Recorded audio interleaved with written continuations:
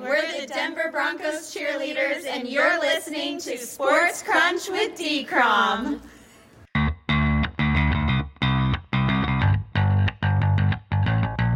Good morning, afternoon, or evening, wherever or whenever you cats and kittens are. This is Sports Crunch with D-Crom. I'm your host, David Cromwell.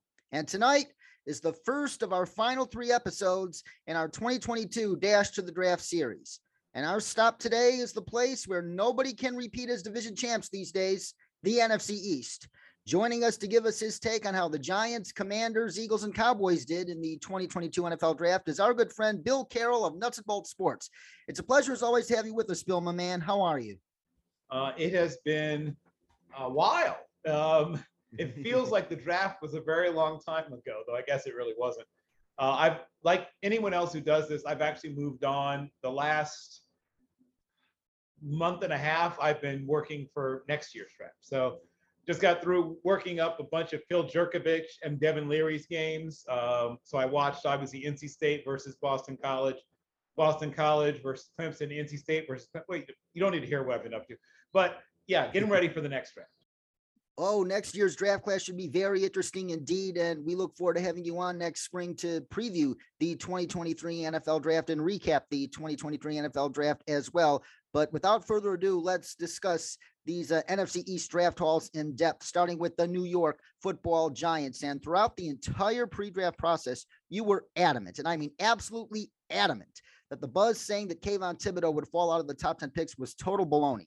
Man, were your sources correct, as the Giants made him the 5th overall pick in the draft. Moreover, you believed that Kayvon Thibodeaux was the best pass rusher in this deep crop. Explain why you had him at the top of your board at that position. Sure.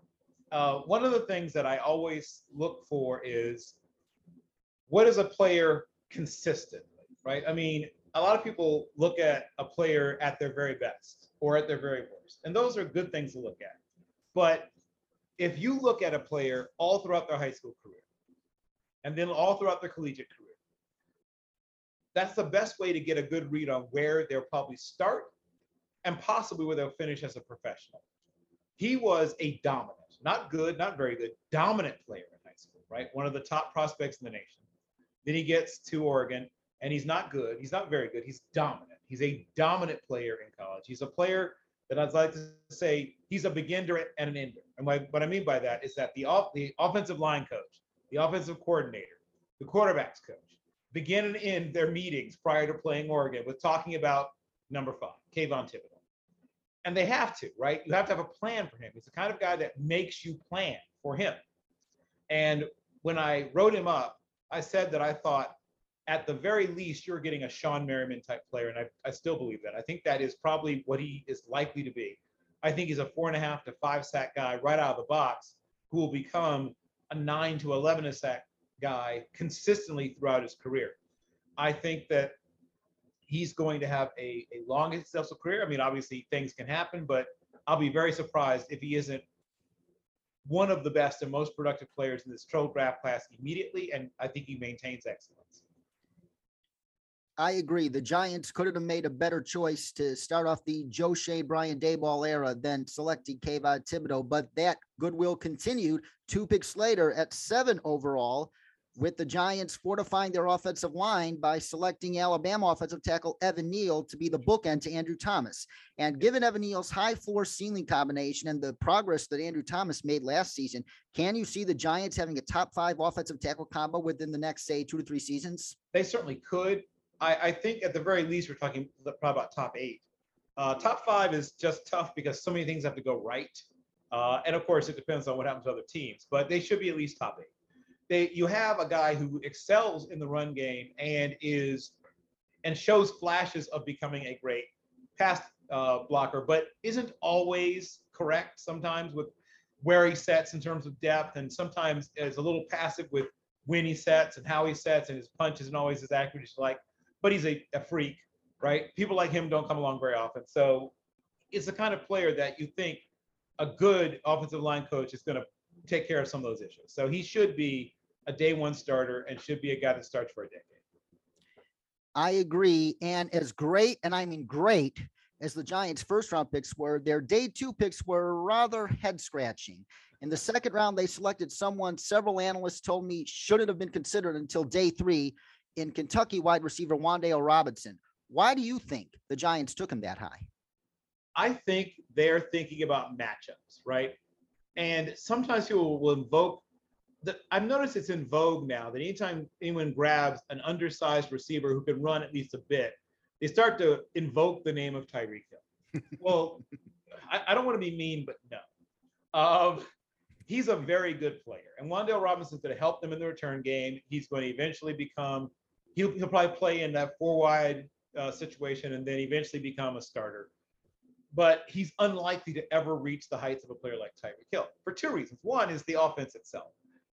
Brian Daboll is going to improve that offense. Mark my words. But even then, it's not going to be what Andy Reid does, right? He won't take those kinds of chances, to be perfectly honest. It's a very high wire act kind of offense they run in Kansas City because, and once again, no aspersions on Daniel Jones, but he doesn't do the things that Patrick Mahomes does. And frankly, you don't want him to do those things because it wouldn't work out. So, but what they do want to do is be better in the run game and hard play action. And Wan'Dale Robinson is really great in mesh concepts. He's going to be terrific at getting the ball in space and making people miss and picking up extra yards.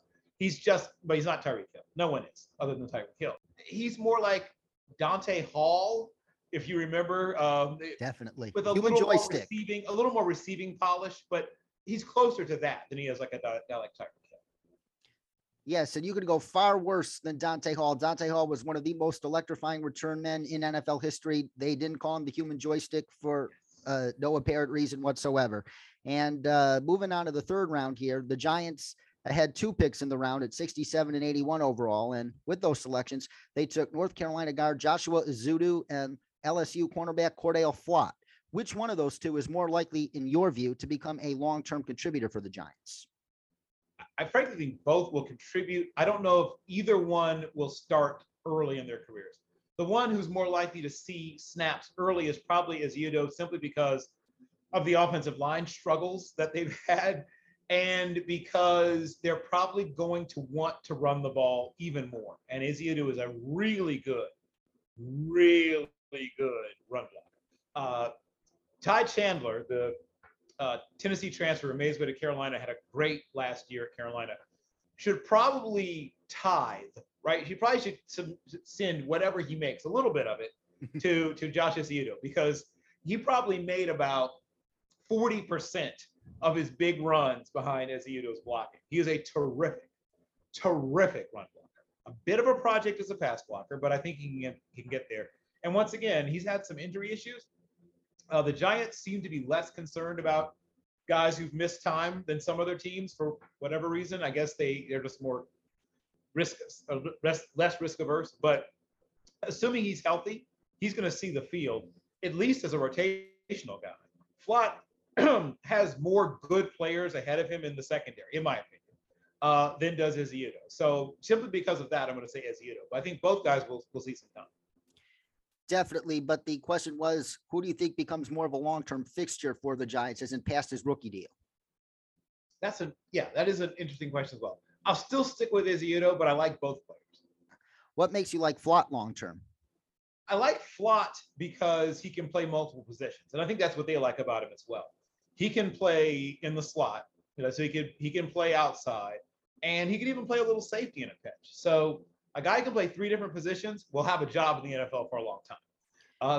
That's true at almost any place anywhere, right? Guys who have position versatility, they're harder to cut, right? Because you're looking at the depth chart and saying, well, I can plug him in here, here, and here. If I cut him, I have to carry an extra player to replace him. It doesn't make sense numerically. So Flott's going to have a job somewhere. I just don't know if he'll play as much early on, and I don't know if he'll develop I don't know if he has as much of a ceiling as Ezeudu. I like Josh Ezeudu's ceiling a little bit more as well. Yeah, that's probably why Zito went earlier than Flott in the draft. And moving on to the team that just can't dodge scandals off the field, the Washington Commanders, but we're going to focus on the field for them tonight. And most of the tea leaves in the days leading up to the draft had Washington taking either one of the two Ohio State wide receivers in Garrett Wilson or Chris Olave. But with Chris Olave still on the board at 11 overall, the Commanders traded back 5 spots and ended up with Penn State's Jahan Dotson instead. Yep. Was there a sizable gap between Olave and Dotson that warranted them staying put and taking the former, or was the trade out and subsequent selection of Dotson warranted? I think it was warranted for several reasons. I don't think I'm telling anyone any state secrets when I say they were not one player away. Washington was not one or two players away from being a Super Bowl contender. They were several players away. And so they picked up those extra picks that are going to help them to contend. I completely agree with Martin Mayhew's decision to trade down. I think that as troubled as the organization is, they've made some very smart moves. I think Jason Wright is helping them to, if you'll pardon the term, right the ship, at least as much as they can in Washington. And I think that Martin Mayhew is going to take a smart long-term approach to rebuilding this team. Mark my words, this year, they're not going to win the East, but I will not be surprised at all, depends what I'm the quarterback, obviously, but I will not be surprised at all if they win it next year, right, the year after. I wouldn't be shocked at all if they won it in the 2023-2024 season. They have a lot of good players on this team, right? There's a lot to work with if they can get like a consistent, locked, not even great, but solid, consistent quarterback play, and continue to build one of the better defenses in the league, and then get a couple of explosive playmakers, which Jahan Dotson is. The first notes I took on Jahan Dotson when I first started watching him a couple of years ago at Penn State was Odell Beckham Jr. light, right? He's got a lot of OG, great body control, tremendous route runner, not quite as fast, but fast. 4.46 is still pretty decent. So there isn't a huge difference. There's a lot of really good receivers in this draft class. And Dotson was doing it, once again, no offense, with not the same level of quarterback play also. Let's be honest about that. Yeah. He had to make more adjustments to balls that weren't exactly where they were supposed to be than any of the Ohio State receivers ever had to. They had better quarterback play. Jahan Dotson's going to be just fine. He's going to be a very good player. You add to him to Terry McLaurin, if they can get 17th ranked in the league quarterback play, right? That's the number to me. Yeah. If they can get 17th ranked quarterback play in the league, they have a shot to contend this year. If they could ooch that up to number 12 next year, if they have the number 12 quarterback next year, they win the East. Mark my words. Thank you for that roster analysis there, Bill. And I agree. There's a lot of talent in Washington. Hopefully, for their fans' sake, it is not wasted. And in the second round, the Commanders added to their ultra-talented defensive line by selecting Alabama defensive tackle Phidarian Mathis. And that means that 3 Crimson Tide DTs are now in Washington, but one of them, Daron Payne, is coming out of contract after the season. Do you think that Phidarian Mathis has the ability to make Payne expendable? He'll either make him expendable or make him better. And I'm sure they're fine with either one, right? They're fine with either outcome. So this is what you do when you have a player that you like, but they haven't met your expectations. You say to that player, hey, we want you to succeed, but, right? We want you to succeed, but we have to have a plan B. Mathis is a fine plan B. I don't think he's ever going to be a superstar, but he's going to be consistent and solid. And he's, once again, flexible. He can play about 3 different positions. He can play a little bit of 5 technique. He can play that 4-eye. He can play even, nose shade. So he gives you a guy who can play 2 or 3 different positions. He is a powerhouse, physically strong. And of course, he comes from Alabama, where you have played hurt before. You've played in a fairly complex defense where they don't dumb it down for you. You either learn that defense or someone else is playing your position. So he's used to being pushed hard, coached hard, and playing hard. That's why so many players, once again, they collect Alabama defensive linemen for that reason. Well, they most certainly do. And consistent, solid, and versatile. That sounds like a Nick Saban player to me. And Fedarian Mathis was indeed that for the Crimson Tide. And at the tail end of the third round, the Commanders went back to Tuscaloosa to add to their running back stable with Brian Robinson Jr.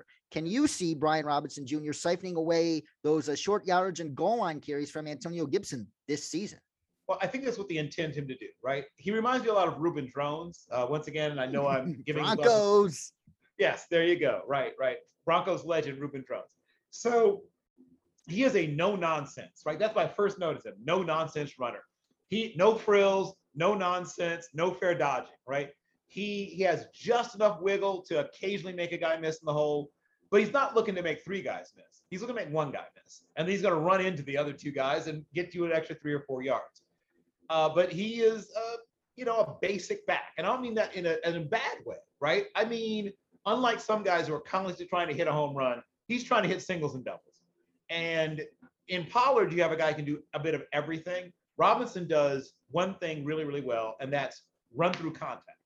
So you've got your, slash and dash or, smash and dash or whatever it is combination with, the hammer a little bit at Robinson, and then Pollard can do a little bit of everything. Guy who played, almost 45% of his snaps at wide receiver in his college career. So I think they're going to use him differently this year. I think he's going to get plenty of touches, but he's get more of those touches in space, and Robinson gets the collision touches. Yeah, it's going to be fascinating to see how that backfield situation shakes out, and fantasy owners better be paying attention because Brian Robinson Jr. could be a force in that backfield that minimizes the fantasy ceiling of Antonio Gibson. And now on to the Philadelphia Eagles. And it was apparent before the draft that 2022 was likely going to be Fletcher Cox's final season in Philly. And the Eagles silenced whatever remaining doubters there were by trading up 2 spots to select Georgia defensive tackle Jordan Davis. And we discussed Jordan Davis in depth during our defensive tackle preview episode on this Dash of the Draft series. And while you were not quite as high on him as others were, you said he could thrive in the right situation. And with the Eagles, he will likely be part of a deep rotation that will constantly allow him to stay fresh and efficient. Outside of Baltimore, was there a better situation than Philly for Jordan Davis to end up in? There were 2 almost ideal situations, and he went to one of them, right? Situation is everything for a player like him, and he's in the right situation. He's going to be coached up by a very good coaching staff. And then you add to that Fletcher Cox, who, though he's hilarious and fun-loving, can get very serious when he needs to be. And if the young man is not doing what he needs to do, in his own way, Fletcher Cox will let him know, hey, this is how we do it here. Fletcher Cox is the kind of guy that even though he knows he might be on his way out the door, wants to leave this place better than he found it. He's going to go down as one of the great Eagles ever, right? I mean, he'll be mentioned in the same breath with Jerome Brown, not Reggie White, but at least in the same breath guys like Clyde Simmons and Jerome Brown. And he deserves to be mentioned in the same breath with those guys. So Jordan Davis is going to be a situation where they're going to move him around, and on rundowns, they're going to probably just plop him right in the middle. And then they're going to try to increase his ability because he's got so much size and athletic ability. They're going to try to work him into being a little more of an interior pressure guy, and maybe even play him at some 3-tech, 4-eye, try to get him up to speed in ways to beat half a man, right? He's used to just sort of attacking the whole player, and that's fine in the run game. But at some point, as a pass rusher, you want to take better angles, and you want to, show less of your chest. He shows so much of his chest to the blocker. That's what's kept him, in my mind, from being a more effective pass rusher, is he stands up too high. He's a big guy anyway. He gives a big old target to the blocker. So if he plays lower and takes better angles, is attacking half a man and is only showing maybe a third of his body to the blocker, he will get more pressure because you're knifing in as opposed to slamming in. Yes, indeed. Those are definitely fixable issues. And he's under a great defensive coordinator. And I mean, a great defensive coordinator in Jonathan Gannon. And nobody should be surprised if Jonathan Gannon becomes a head coach in the NFL within the next 2 years. Jonathan Gannon is that special of a guy. And he's going to coach up Jordan Davis very, very well. Yet the biggest move the Eagles made in this draft was trading the 18th overall pick to the Titans for Pro Bowl wide receiver A.J. Brown. And by adding A.J. Brown to an offensive skill group that includes Devontae Smith and Dallas Goedert, do the Eagles now boast a top 5 to 10 receiving group? Well, certainly on the NFC side. When you look at the AFC and like the AFC West alone, I mean, they would be number 5 if they were to join the AFC West. So no, not top 5 in NFL. But if you're talking about top 5 in the NFC, sure. But the AFC, particularly, like I said, I mean, it's ludicrous what they got going on in the out West and the AFC. So no, not in the NFL. Yeah, very interesting. But does AJ Brown's presence, how much does that raise the floor of Jalen Hurts this season? Tremendously. It raises it because he goes from seeing the other team's best corner week in and week out to seeing the other team's second best corner week in and week out. And now they can play him in the slot. They can move him around. So you're going to see the Slim Reaper get a lot more ability to exploit what he does best, which is, frankly, he's great at double moves. He is terrific at it. So if you, let's say you run, just a go route or a deep post with AJ Brown, that means that very often the free safety is going to be over the top over him, and you got the other team's best corner shadowing him. Now you run a wheel route on the backside with Smith, goal lines and headlines, baby. He's going to maybe get slightly fewer balls in terms of just, in his hands, but look for his yards per attempt and yards per catch to go up. So more production, even with fewer touches. Yeah, I cannot wait to see how this Eagles offense looks this season and going forward. And in the second round, the Eagles selected the likely heir to Jason Kelce in Nebraska center Cam Jurgens, or Beef Jurgens, as some like to say. And there were rumors before the draft that suggested that several teams preferred him over Tyler Linderbaum, who went 25 overall to the Baltimore Ravens. Do you think it's very possible that Cam Jurgens has equally as good of a career as Tyler Linderbaum? No, but he'll have a good career. Tyler Linderbaum is essentially perfect technically, and Jurgens isn't. I love Jurgens, right? Both guys have terrific all-around athlete profiles. Both guys were state champions in 2 different track and field events. They're very similar, but the difference is that Jurgens is just more raw. So it's going to take a little more polishing, a little more coaching. But here's the good news. He gets to essentially have Jason Kelce as his spirit animal. I mean, if there's no one he could, if you talk about who should you go try to be if you're Cam Jurgens, you couldn't have asked, once again, situation's everything. You couldn't have asked for a better situation. Oh, undersized center who gets by on movement and positioning. Ta-da! Here's your guy. Here's the guy who's perfect for you to learn from. It's a great move. It's a great pick. It's a great situation. If Cam Jurgens doesn't make it, it's either injury or he wasn't as good as we thought. But everything has aligned for him to have success. Absolutely. And Jason Kelce, he should be in the Pro Football Hall of Fame one day. He was truly one of the best centers of this young century, and he'll be regarded that way forevermore. And moving on to the third round, where with the 83rd overall pick, the Eagles potentially got the steal of the entire 2022 NFL draft in Georgia linebacker Nakobe Dean. And Nakobe Dean, he was a consensus top 20 player in this draft, but there were several reasons why he fell that far. A pectoral strain for which he refused to undergo surgery on was one, but an even bigger concern coming out of the NFL world is just how long he can hold up playing the style he does at his petitish size. Do you think Nakobe Dean will prove those worries wrong and have a long, productive career? I think he will have a productive career. Long is very hard to speculate. With undersized linebackers, usually one of two things happens, right? Either they end up learning how to avoid getting smacked around, right? Which is always the issue. That when pulling guards get on them, they get thrown out of the club. Or even when a guy like Derrick Henry comes downhill, they get thrown out of the club. Because you can't just run full speed into everybody when you are a smaller. I mean, I'm a former undersized defensive player, so I can speak a little bit from experience. You have to take the right angle, hit the right part of that guy's body, the right part of your body, or else after a while, they're, taping you up, you're getting surgeries, they're having to clean out your shoulders, that kind of thing. Here's what I like about Dean. He's very smart, tremendously instinctive, terrific in space. The things that are legitimate concerns is he's already had, not injury prone, but he's had an injury. He's undersized. And he needs to prove that he can deal with size at other positions. But the good news is he's gone to the right situation once again, to some extent. They're going to protect him. They have his teammate, right? I mean, the enormous Jordan Davis. They have guys who can help keep him clean. If he can be kept clean, so those guards and centers don't get out on him on the second level, he should be successful. Once again, situation is everything. He is in a good situation. He most certainly is. And teaming him up with his mate at Georgia, Jordan Davis, was a brilliant, brilliant move by the Eagles for his long-term development. And moving on to the reigning NFC East champion Dallas Cowboys, who began their draft by addressing the future of their offensive line with Tulsa's Tyler Smith. And Tyler Smith is a guy that has some amazing, I mean, amazing athletic traits. But Brandon Thorne, a renowned offensive line expert, described him as, quote, raw as sushi, unquote. But that said, he will likely start out at guard and eventually kick out to left tackle to succeed another Smith in Tyron Smith in the not too distant future.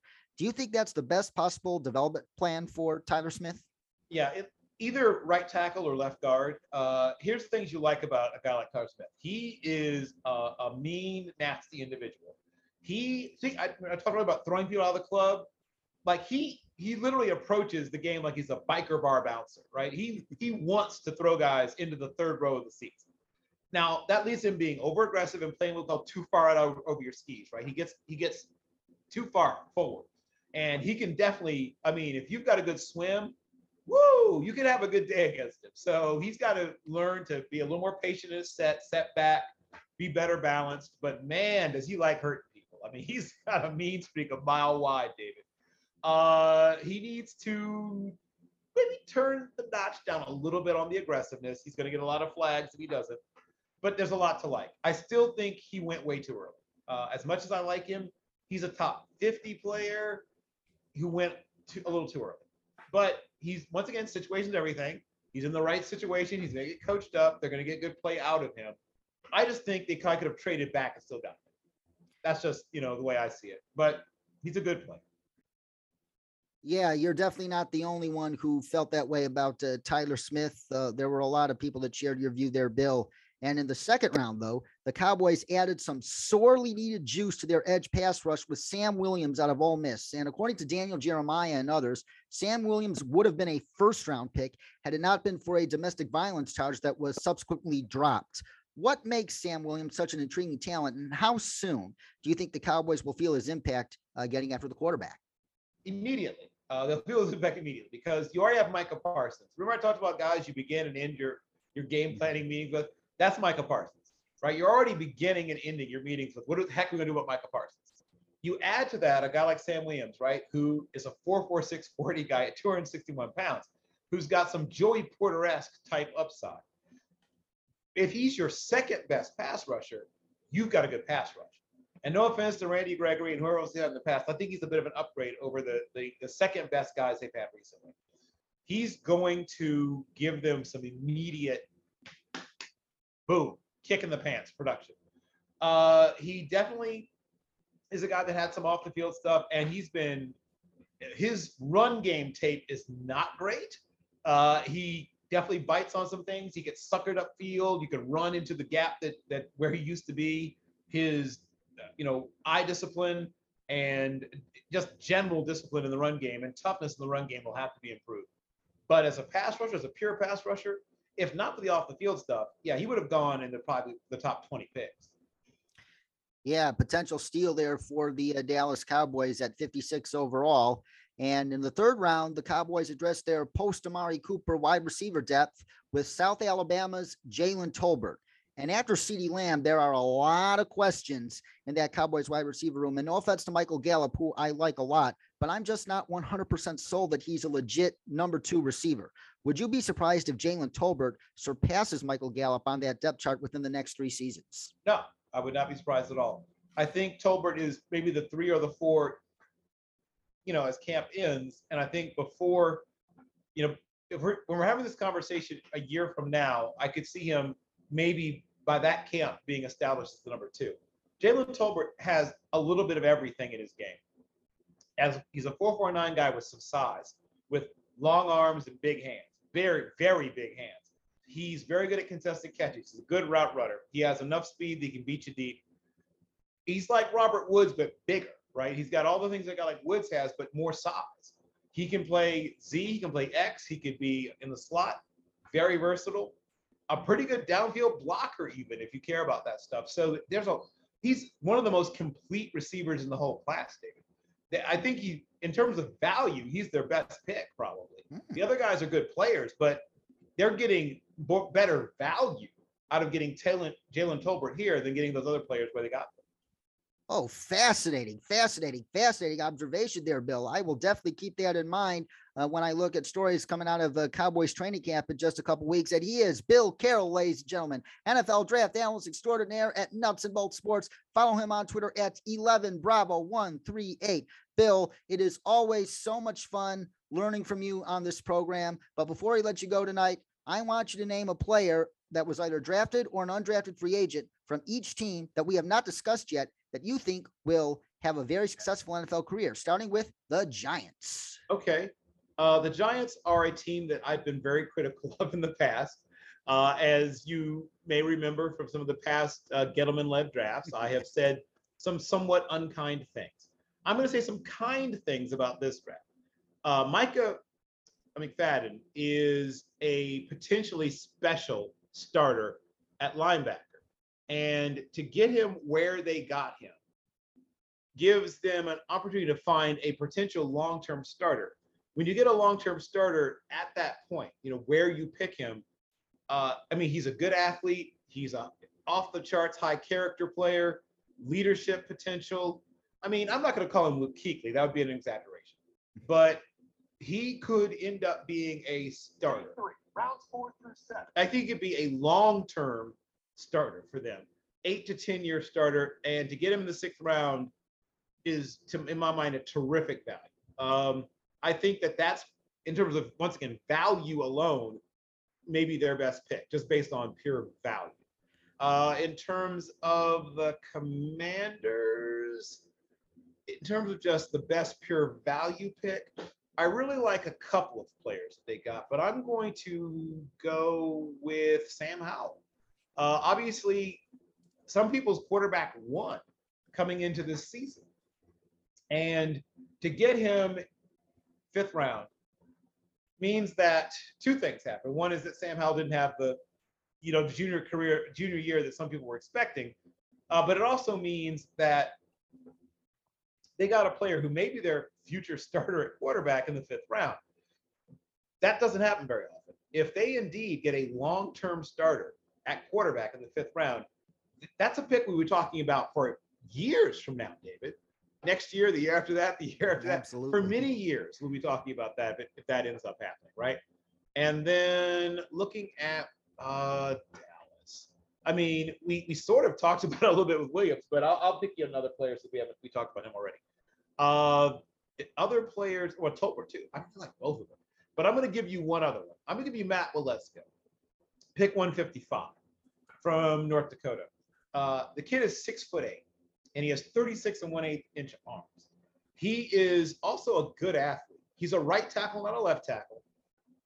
But when you think about Nate Solder, he has a lot of the same qualities that Nate Solder had, a little more strength, and maybe not quite the same sort of straight line speed, and maybe not quite as explosive, but similar characteristics and like a little more power. So I think he's going to be a potential long-term starter for them. So that's Washington, Dallas. Who did I leave out? Eagles. Oh, there we go. Thank you. I really like their draft overall. I may have said that already. I really do like what they did just across the board.